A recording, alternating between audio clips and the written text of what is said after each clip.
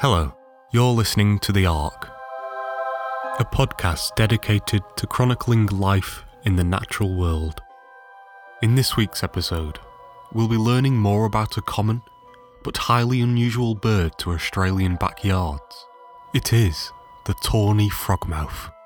We know that the frogmouth has long been a significant part of the Australian ecosystem. Aborigines, in their multiple languages, had over 36 different names for the frogmouth. Across Australia and Southeast Asia, where other frogmouth species exist, they are colloquially referred to as goatsuckers.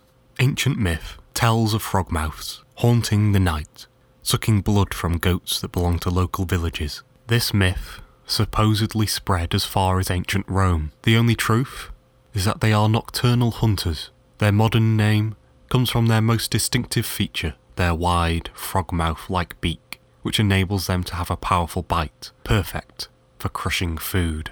Its beak is so large in comparison to its body that it should theoretically inhibit it from flying. The Tawny Frogmouth solution is truly fascinating. Similarly to pelicans, the lower mandible is not a solid structure. It is instead a thin triangular bone frame covered by skin, meaning it weighs practically nothing.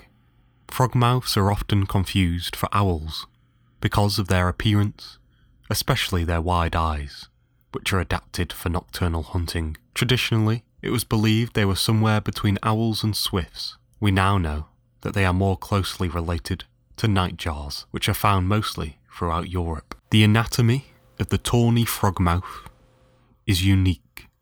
Most birds have a preen gland, which is situated typically near the tip of the tail.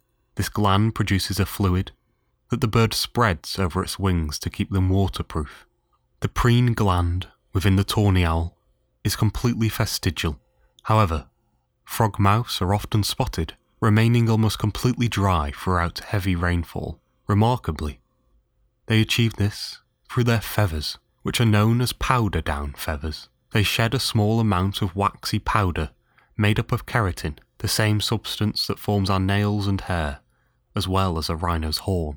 This keratin powder enables the frogmouth to stay dry. It also gives them great insulation, meaning that freezing nights are a little easier to endure. With the exception of owls, the Tawny Frogmouth is Australia's largest night bird. It is an elegant flyer and excellent hunter. Similarly to barn owls, they are almost silent flyers.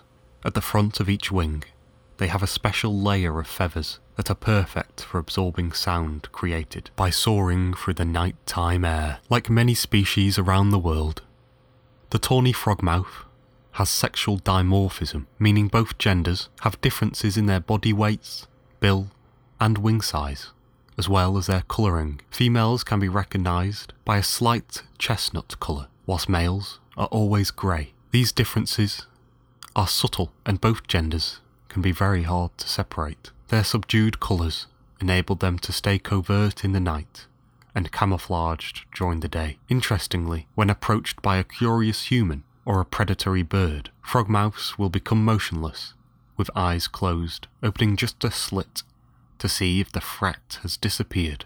Their camouflage is so effective, they blend into trees or shadows almost perfectly, mimicking a branch by closing their eyes and stretching their heads upwards. They are ingenious birds that have managed to stay widespread across Australia. They are seen across its more tree-rich landscapes and are now moving into cities, targeting the buzz of insects around streetlights. Out of all Australian birds, the Tawny Frogmouth has shown adversity and adaptability throughout climates and environments. To Australian society and its agriculture, they are known as pest control. Pests such as snails, moths, slugs, scorpions, wasps, even millipedes are the main part of their diet.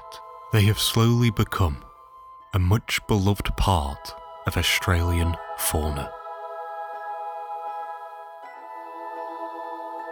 Thanks for listening. The Ark is created by me, Aaron Allen, with production help from Rhea Brown, with music composed by Kevin MacLeod. You can find our back catalogue of episodes on iTunes, SoundCloud, Stitcher, or wherever else you enjoy your podcasts.